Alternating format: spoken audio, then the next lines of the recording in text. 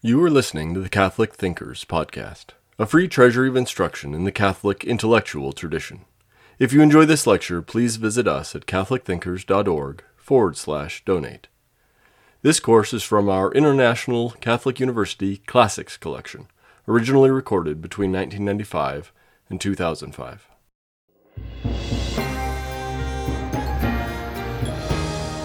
So now we have modern biology, armed with a theory, armed with a language, a mature science, being given the opportunity to carry out a real practical project, a project of immense scope, the sequencing of the entire human genome. Now, what are the issues that derive from that? In fact, one would wonder, why are there issues? I mean, many biologists would think this is a good thing. We'll get more information, we'll learn more about the human genome, we'll know what it means to have all these genes in the arrays that they are in our chromosomes.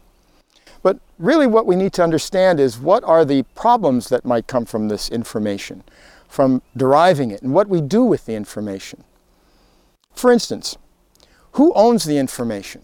That doesn't seem like a reasonable question at first. You think, well, it's the human genome, I own it. Everybody owns their DNA, but is that really so? The question's being debated in the courts. In fact, in most countries where this work is being carried out, the legal system hasn't yet caught up with the research, which is going at a very rapid pace. In our country, for instance, not long ago, a few years ago, there was a controversy over right to access to the information by experimenters. A company was founded in Washington, D.C., whose intent was to patent the human genome sequences, to sequence as much of the chromosome as they could, and then to literally have control of the information, to allow other researchers only to use the information if they agreed to certain patent restrictions. This was a serious effort, and it was met with opposition by the scientific community, and finally, at least we hope, they've changed their mind and they're allowing access to their data in the same way that all of the government-sponsored research accessible by researchers. But it raised the real issue of whether or not the information itself can be patented, and if so, who can patent it. That really hasn't been decided. The company, in fact, relented only because of pressure in the scientific community in the end. So, who owns the data? We don't really know that. And who has access to the data? Who can use it? Right now, it's relatively public. But as the process continues and as we generate more and more of this data, the database itself will expand and will build. And pretty soon it's going to be a question not just of who has access to it, but who can access it. It's going to be so huge that it might be even difficult to try to think of ways you can use a computer to actually examine the database. In fact, there are many projects that involve just that, designing new methods of data analysis which will allow people to get at this massive amount of data. The second question that I want to raise with you is not just who owns it, but what do you do with the data? As I said, when you sequence the entire genome, in this case the 100 or 200 different individuals, you'll have information about where every gene lies, and in particular, what is the protein that is specified by each gene, the sequence of bases. In the process of doing that, we're going to learn where all the genes that make our body parts lie. We'll also know, very often, where different mutations might lie that alter the function of those parts. So I already mentioned, for instance, the genes that are responsible for regulation of cell growth cycles, such that when they're mutated, there's a greater likelihood that the cell will go out of growth control. And we call going out of growth control cancer. Cancer is a disease of growth control of the cell.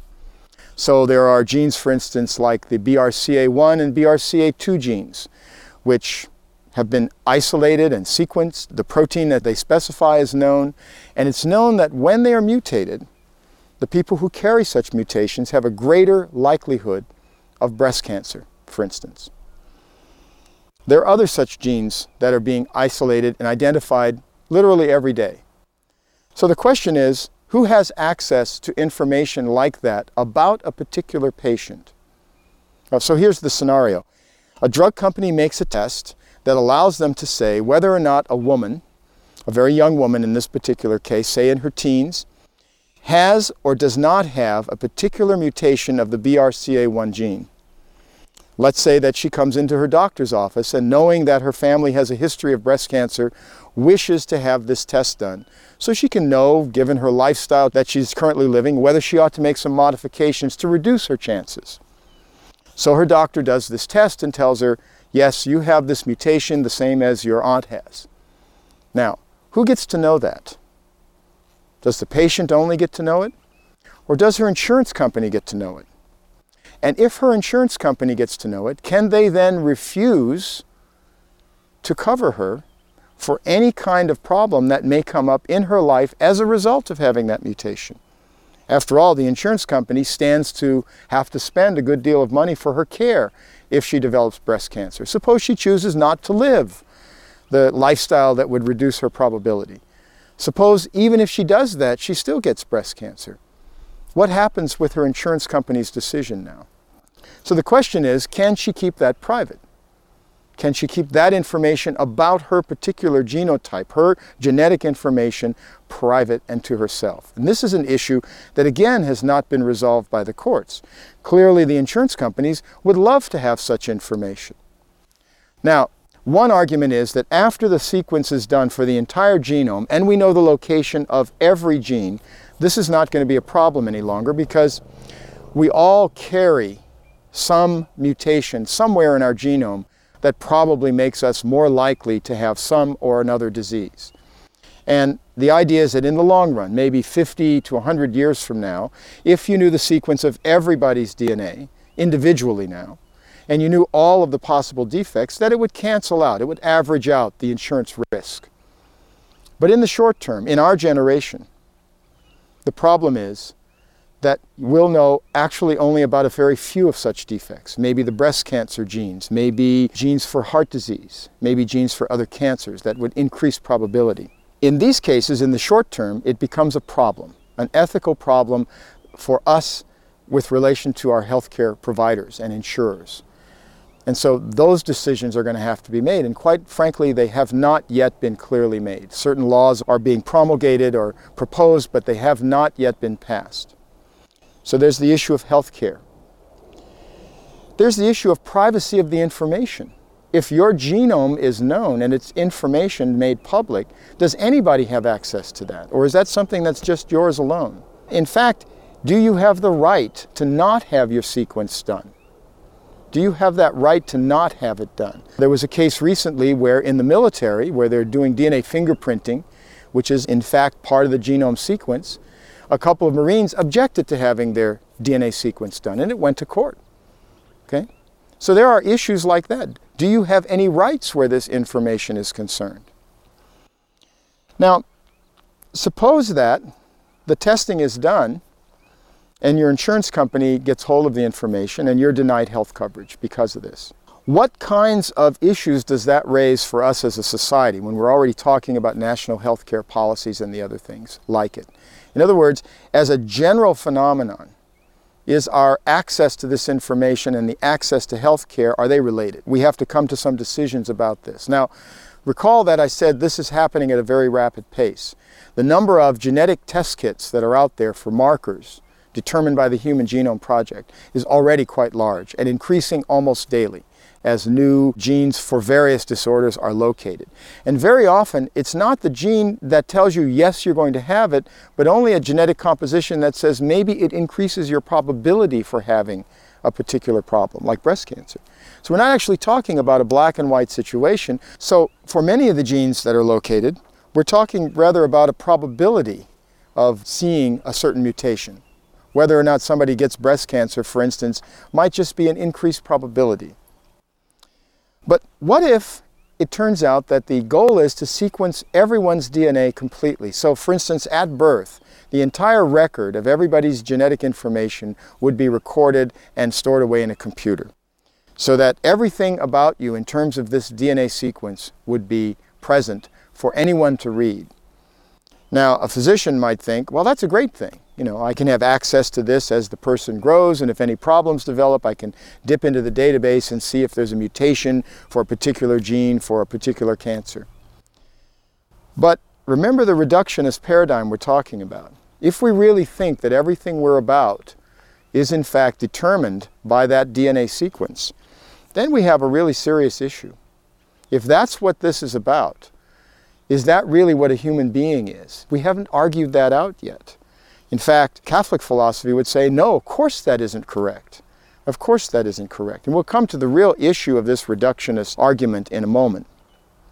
But for now, that idea of sequencing everyone's genome at birth has become, for instance, the plot of one of our most recent science fiction movies. The movie Gattaca has just come out as we speak today. The title of the movie is actually, as far as I know, the first time DNA has been the title character. The letters of the name, Gattaca, Gattaca, are in fact the bases in DNA, and in the movie it's the name of a big company that does exactly what I've described. At birth, everyone's sequence is known.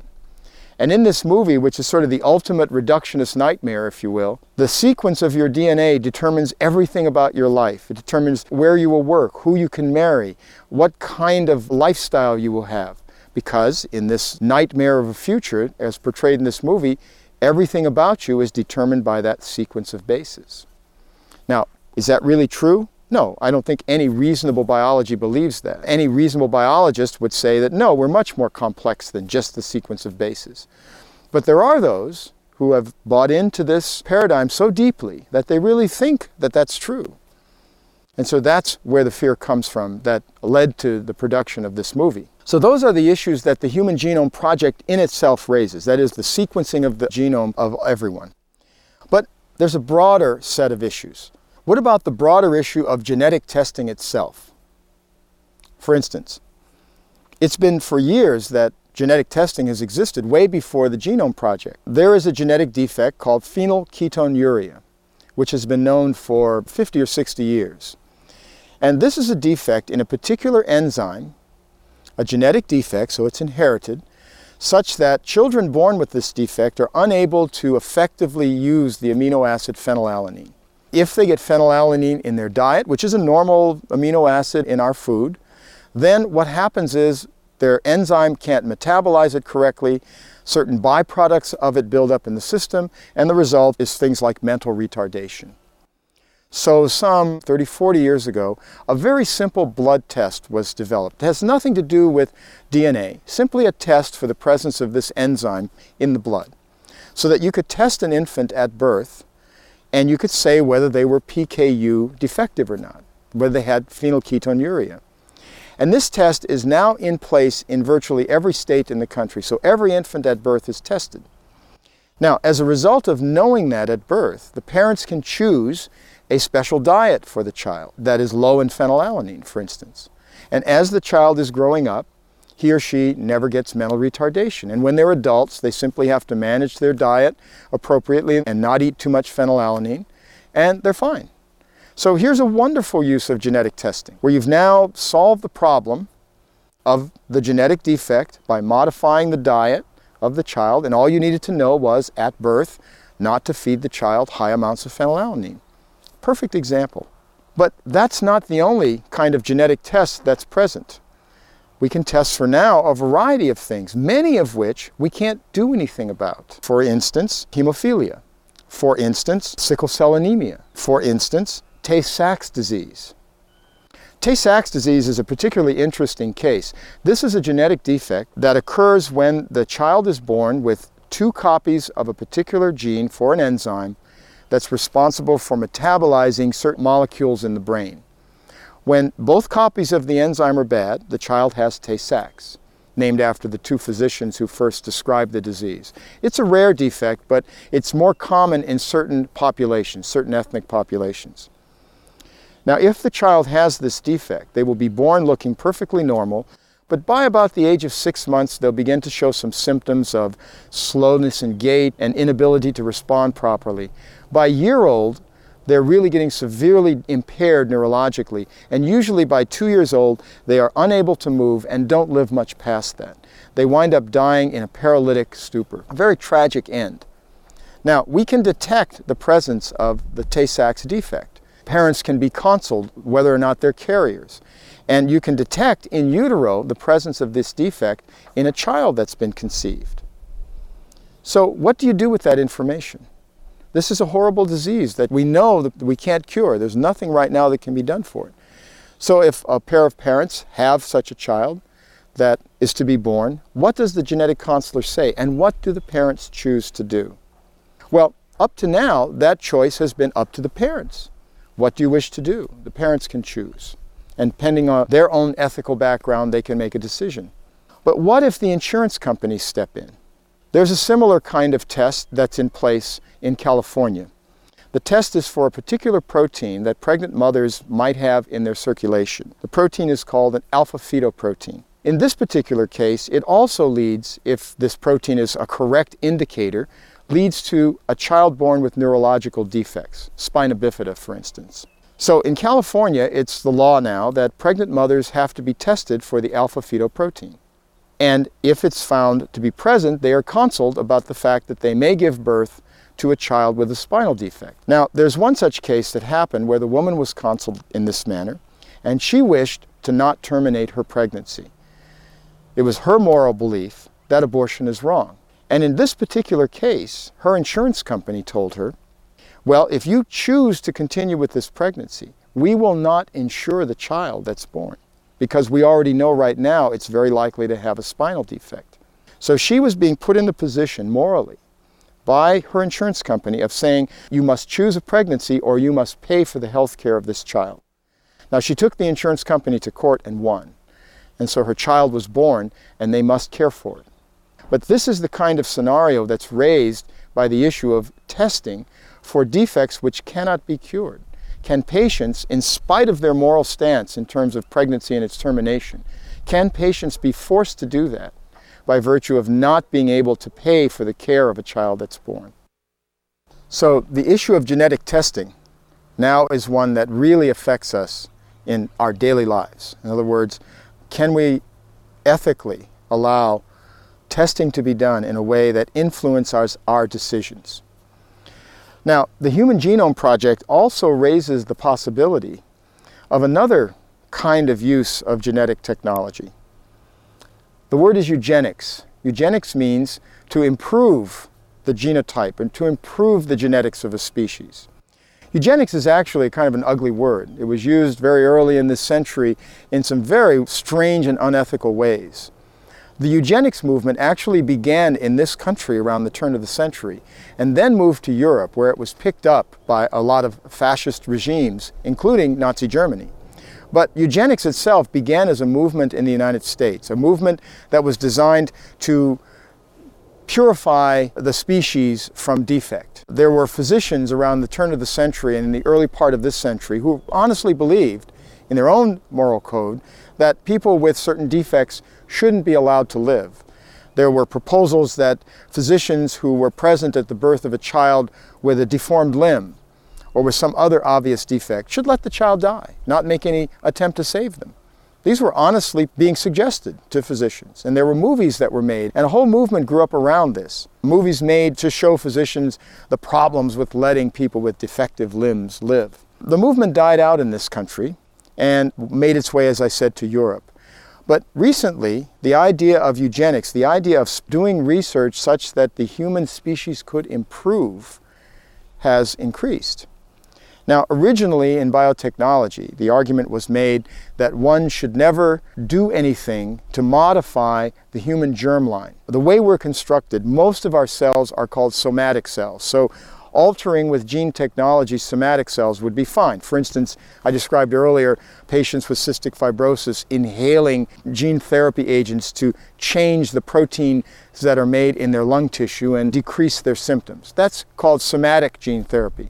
But actually changing the germline means changing your gametes, changing future generations. Now, eugenics aims at that kind of proposal, although current eugenics is still not attempting to modify the human genome at the level of the gametes. One thing that is being done, though, is to alter a parent's ability to select the kind of offspring they have. Now, for instance, in vitro fertilization clinics are quite popular. So people who have difficulty conceiving can go and have in vitro fertilization done, which means taking out an egg from the potential mother and a sperm from the potential donor and causing them to join in a test tube and then implanting that fertilized egg into the mother. There are a lot of ethical issues that I think the church has surrounding this technology. But one that I want to deal with is simply the idea that from the Human Genome Project and the ability to tell what genes are present in an individual as early as in the first stages of embryonic life allows these kinds of projects to choose which kinds of genes are represented in the population that's produced. So for instance, you can say, well, we of course don't want to have a baby born with Tay-Sachs, so we'd never cause an egg and a sperm that both carry the Tay-Sachs defect to be joined and be implanted. But what if the choice were simply color of hair, color of eyes, or height, or athletic ability, or any of these other things with which human geneticists might think in this sort of reductionist approach could be determined?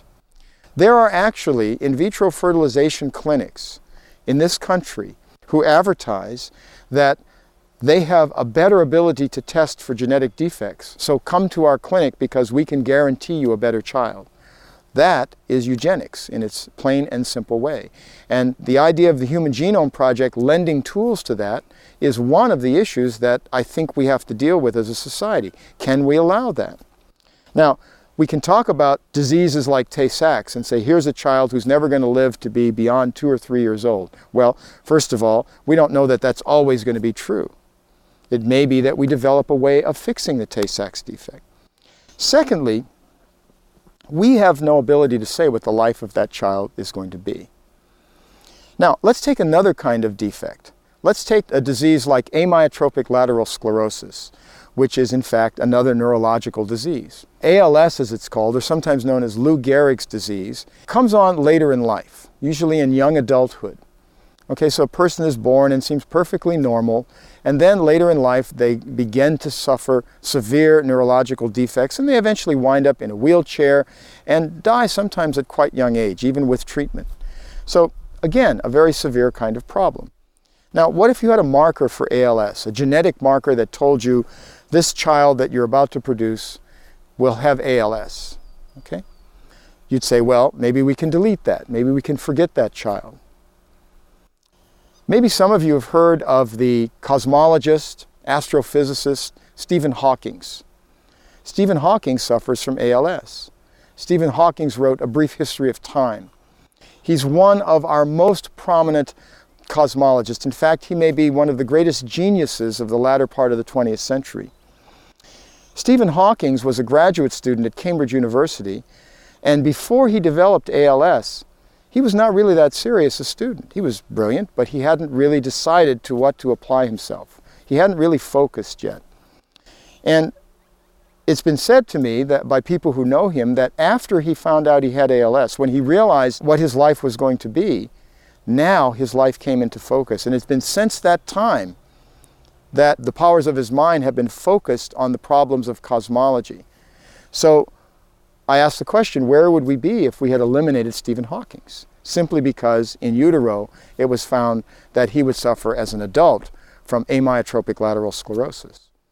So my point here is that making these decisions simply based on the gene sequence, which is what we'd be doing, simply based on the fact that we know in this patient there is a defect, doesn't tell us anything about who that person is, who that person will become. That's the problem and the issue that I think is raised by this very reductionist, sort of deterministic approach to gene sequencing and its use. Now, I've called the technique of making recombinant molecules cloning. I've said it's cloning DNA. But earlier I made a distinction between that kind of cloning and the cloning of organisms. So let's go back to that now and let me explain a little bit more about these differences. Cloning simply means to produce an identical organism to the one that you started with. So if I start with a group of bacteria cells and I isolate one cell and allow it to grow into a colony of bacteria, where every bacterium in the colony is the same, I say that I have a clone of bacteria. They're all genetically identical. And that's where the idea of cloning DNA comes from, because remember, we put our recombinant molecule into a bacterial cell. So in that sense, we've cloned DNA, but what we really have is a clone of bacterial cells. Now, the same thing is true of any kind of cell which grows and divides by the process we called mitosis earlier, such that all descendants are genetically identical. We call the descendants of that, therefore, a clone. Now, the idea of cloning an organism is slightly different than that. About 50 years ago, when people were working on the idea of how multicellular creatures develop from single cells. We start as a single fertilized cell, we develop into a multicellular organism. People were curious about what happens during that process. How is it that we start from a single cell and we wind up being a complex organism with very different tissues where each of those cells is expressing the genetic information in a different way? So the question was asked, well, there's two possibilities. One, every cell is no longer genetically identical. After growth, our kidney cells are genetically different from our liver cells. The other possibility would be that every cell was genetically identical, but somehow the information that was contained in every cell would be expressed in a different way. Somehow it would be regulated, so that kidney cells did not express the same kind of genetic information as liver cells, for instance, or as retinal cells in your eye. So experimenters in England tried to do a simple experiment to test that, and they did it with frogs. They took the nucleus out of a frog cell. Now, the nucleus contains the chromosomes, remember. So they were going to ask, is this nucleus from this frog cell able to carry all of the information necessary to produce another frog? So they took a nucleus out of a frog cell and they placed it into an egg from which they had already removed the nucleus. The egg was fertilized, they took the nucleus out. Now, this technology requires micromanipulation. They work under a microscope and they have probes that they can see under the microscope and manipulate with tiny controls. Very painstaking kind of work. Now, they asked if this would work with the frog. So they take the nucleus out, they move it into the egg, and they let it develop, and they see if they get a frog, or at least a tadpole. And in the early experiments, which were carried out in the 1950s, the answer was, yes, you can get a tadpole that way. Very rarely. It turns out that when you take a cell from a frog, or even from a tadpole, the cells have been, we say, reprogrammed to not express all of the genetic information by then. So in the experiment that was done, the nucleus was taken from an intestinal cell in the tadpole and placed in the egg. But a tadpole resulted from this experiment once out of 700 attempts, let's say. Now, what this did scientifically was prove that every cell in our body as a human, or a frog, or a dog, every cell contains in its nucleus all of the information necessary to produce the new individual. We say that the cell is totipotent. Totipotent. It's got all of the information. Now, that frog that's produced is a clone of the frog from whom the nucleus was taken. So the idea of cloning an organism in this way has been around in biology for a good 50 years.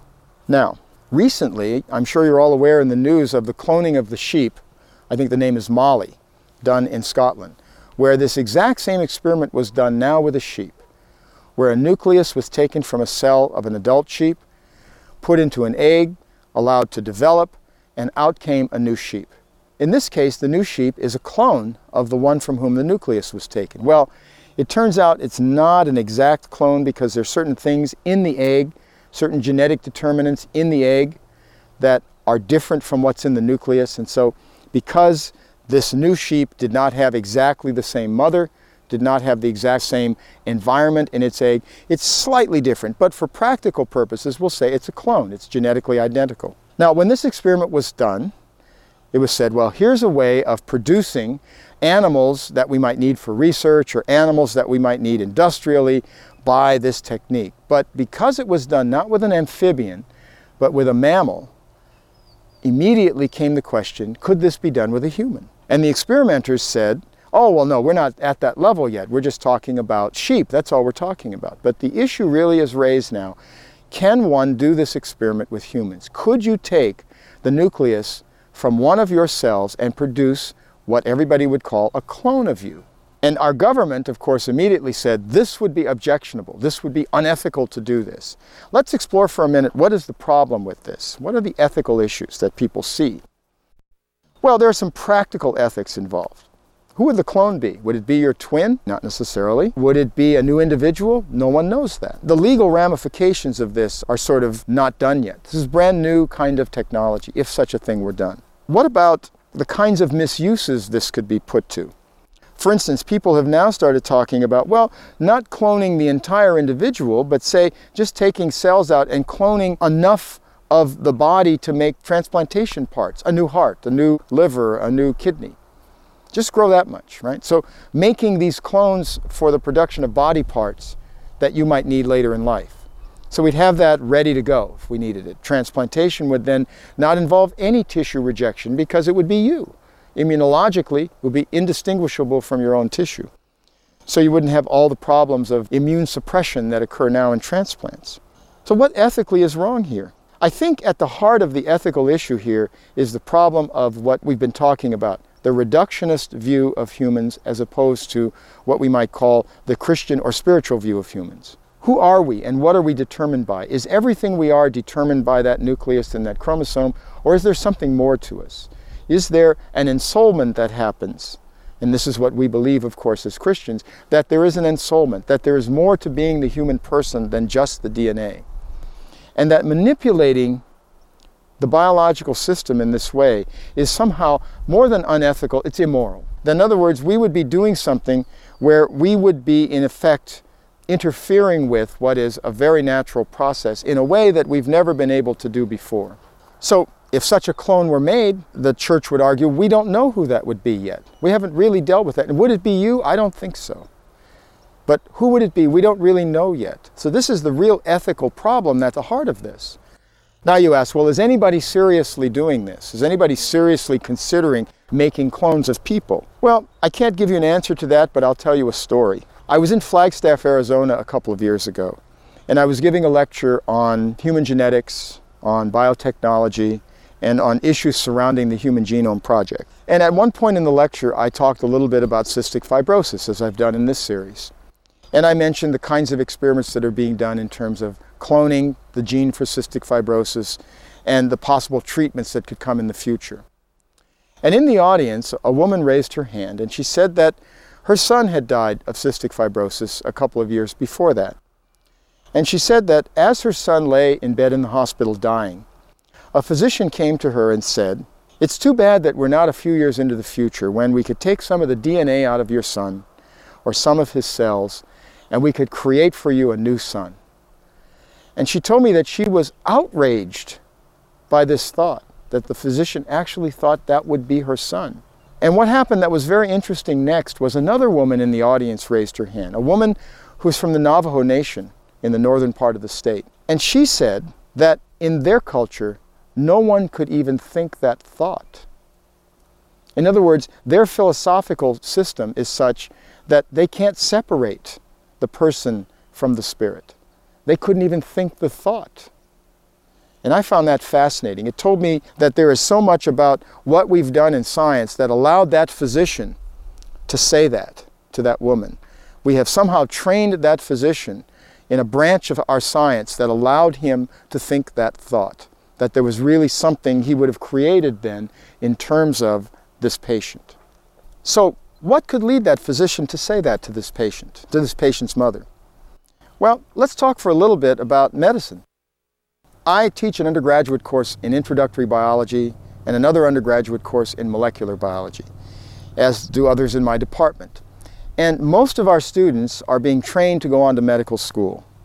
In fact, most of our undergraduates believe, and it's borne out by the experience of those who went before them, that the best training to actually pass the series of exams to get into medical school is either a degree in molecular biology or genetics or even better biochemistry. So that all of these techniques we've been talking about, all of this paradigm of basic gene expression becomes part and parcel of their training.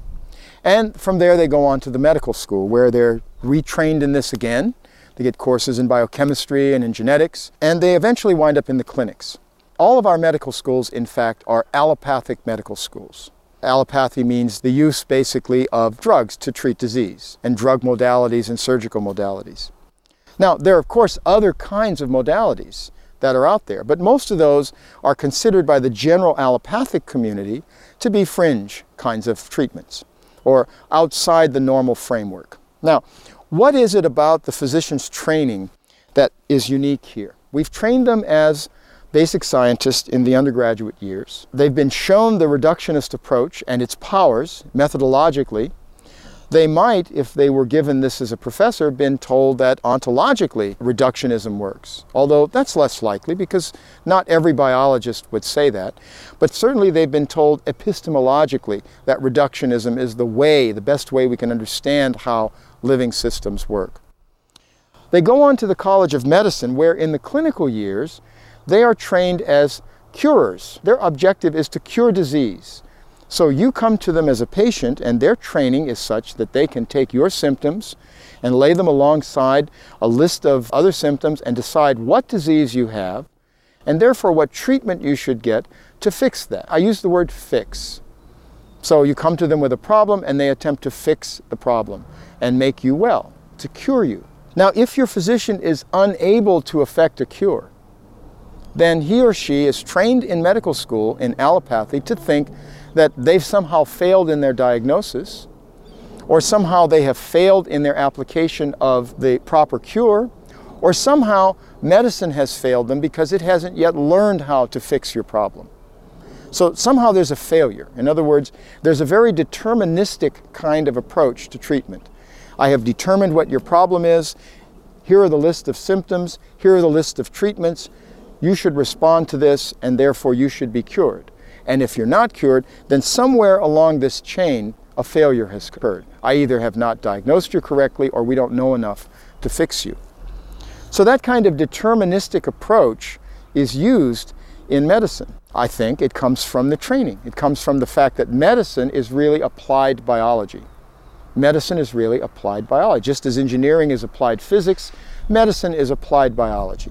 Now, as the physicians learn this approach to thinking, notice that they've also become reductionist in their approach. If you present a certain set of symptoms, they'll focus in on that organ system that is defective. Maybe it's your liver that needs fixing, so we'll fix your liver. Notice that now they're focused on one particular organ system rather than on you as a person.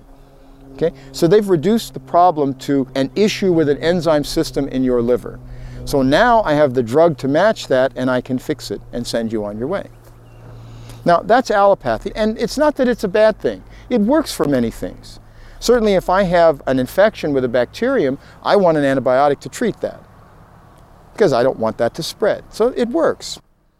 Now, the question is it the best kind of medicine, or is it the only kind of medicine? Is there another way of thinking about this that breaks out of that paradigm of reducing it to the smallest element and being very deterministic about it?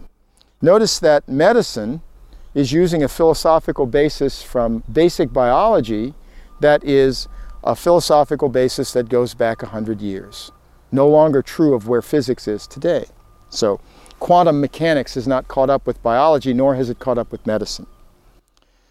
Now, there's another approach. The other kind of approach in medicine is called integrative medicine. And it's an approach that's been sponsored and pushed mainly here in Tucson, actually, by a physician named Andrew Weil. Andrew Weil is a very popular writer of books. He's written Spontaneous Healing and 8 Weeks to Optimum Health, and he directs a program in integrative medicine. His ideal is to take physicians and retrain them, to take allopathic physicians and retrain them to think about the patient as a whole as opposed to as parts. It's a systems approach to medicine, or you might say holistic approach to medicine. In addition to thinking about the patient as a whole, physicians in his program are also trained to think about other possible modalities of treatment. They might think, for instance, about acupuncture as a treatment modality, or about other therapies that may be even further afield from what they have learned as standard allopathy. Now, interestingly, one part of his training program is not just to give the new physicians that he's training a new approach, but to also restructure their philosophical basis. Andy Weil recognized very early on that part of the problem with physicians is that they've inherited this philosophical reductionist deterministic stance from their science background. And so he sees a need to take them and retrain them philosophically, to show them where their philosophical stance comes from and what are the other possible ways of thinking. That this isn't the only way of doing science, that science in fact can be uncertain, that maybe their cure, or what they thought was a cure, didn't work because there's a certain uncertainty in the system.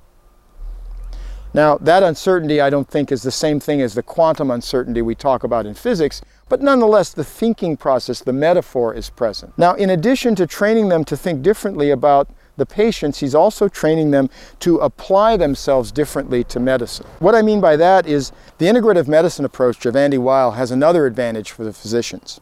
Remember I said that in allopathy, the physicians are trained in a reductionist, deterministic fashion as curers. They're there to fix your problem.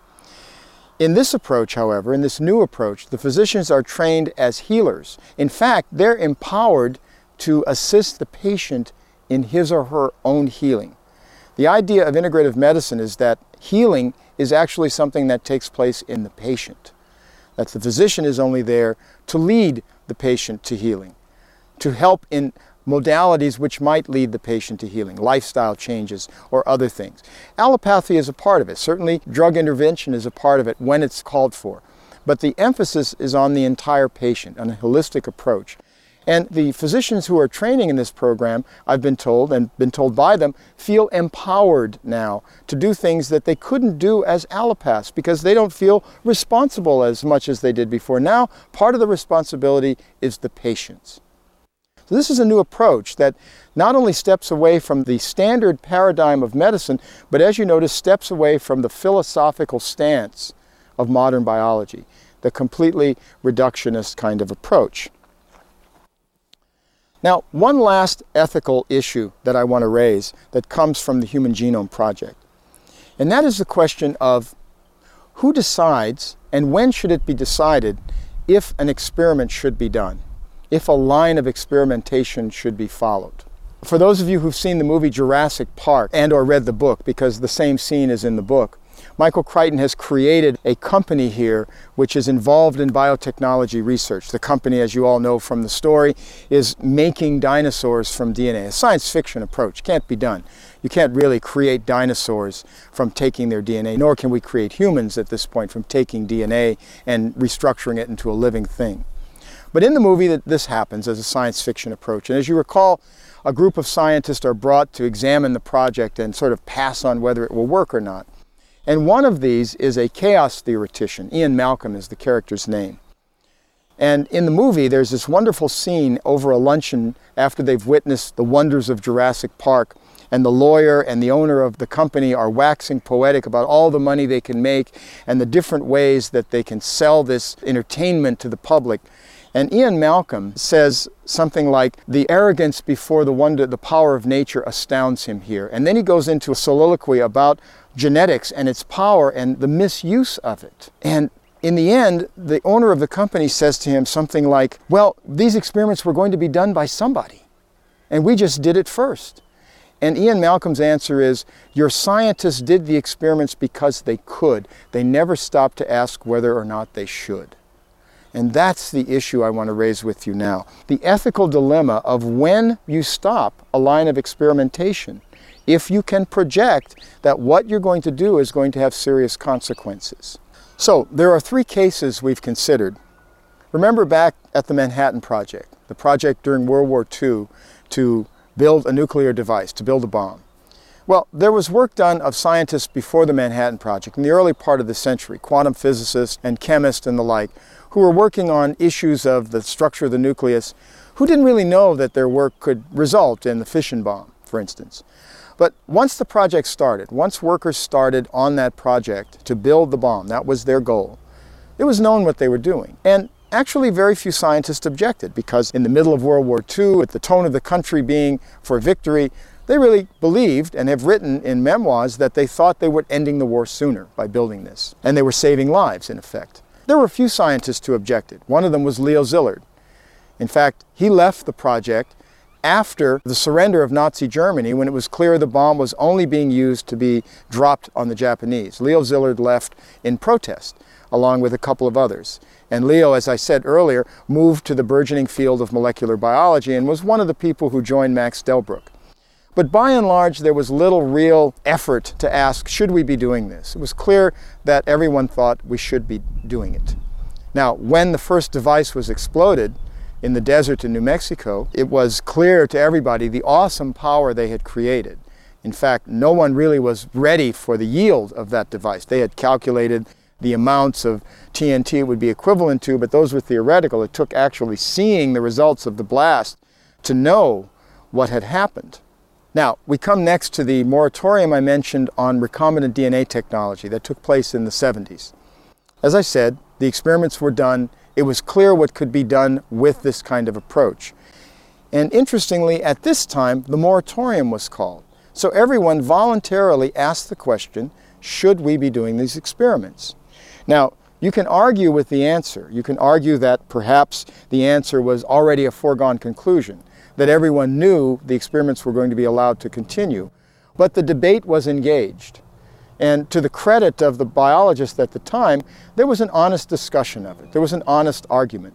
People with differing opinions were allowed to speak. And yet we went ahead with the technology, but we had the discussion. Now we'll move to the Human Genome Project. In this case, did we ever ask the question, should we sequence the human genome? Did we ever stop to ask the question, is this the right thing to do? As I've described for you, now we had a kind of impetus that was different from that in World War II. There was no war being fought, but we have the impetus of the industrial effect, we'll say. That is, that out of this was going to come something which would be profitable. The use of genetics for testing, the use of the Human Genome Project to produce a product, in effect. And with that pressure and with the amount of money, I think, being offered, very little effort was given to questioning except to establish the ELSI funds, as I've mentioned before, so that we had a forum for objection, but not a forum which stopped the work. The project moved ahead and is still moving ahead, even as the ELSI meetings are being held and as people's objections are being raised. The project moves ahead, in fact, very rapidly. So the question of whether the experiments should be done or not has not really been addressed in a way that would allow the experiments to be stopped. If we decided tomorrow that it shouldn't be done in an ELSI meeting, we have virtually no effect on whether the work would continue tomorrow. Nobody's about to stop these experiments. So these ethical issues that I've raised today, the issue of the use of the Human Genome Project, the issue of genetic testing itself, the eugenics issue, the cloning of animals and humans, the medical approach itself that comes out of the basic science, and finally the questioning of whether or not the experiment should be done, are really the kinds of things that I wish this series of lectures to focus on. Not that all scientists feel that way, not that the majority of biologists are doing things without considering these issues, but that the potential exists. The potential exists and needs to be considered within an atmosphere that allows discussion of all sides of the issue. Now, the ethics is certainly part of the concern, but the other concern that I have that comes out of the basic issues is a more philosophical and perhaps even theological concern with the results of modern biology. And it's that issue, the issue of the philosophical stance that biology has taken and the problems that that raises for the further developments in biology. In other words, for advancing past where we now are. It's those issues that I want to come to in the next lecture. We hope you enjoyed listening to Catholic Thinkers. Please visit us at catholicthinkers.org/donate to help us keep this content free.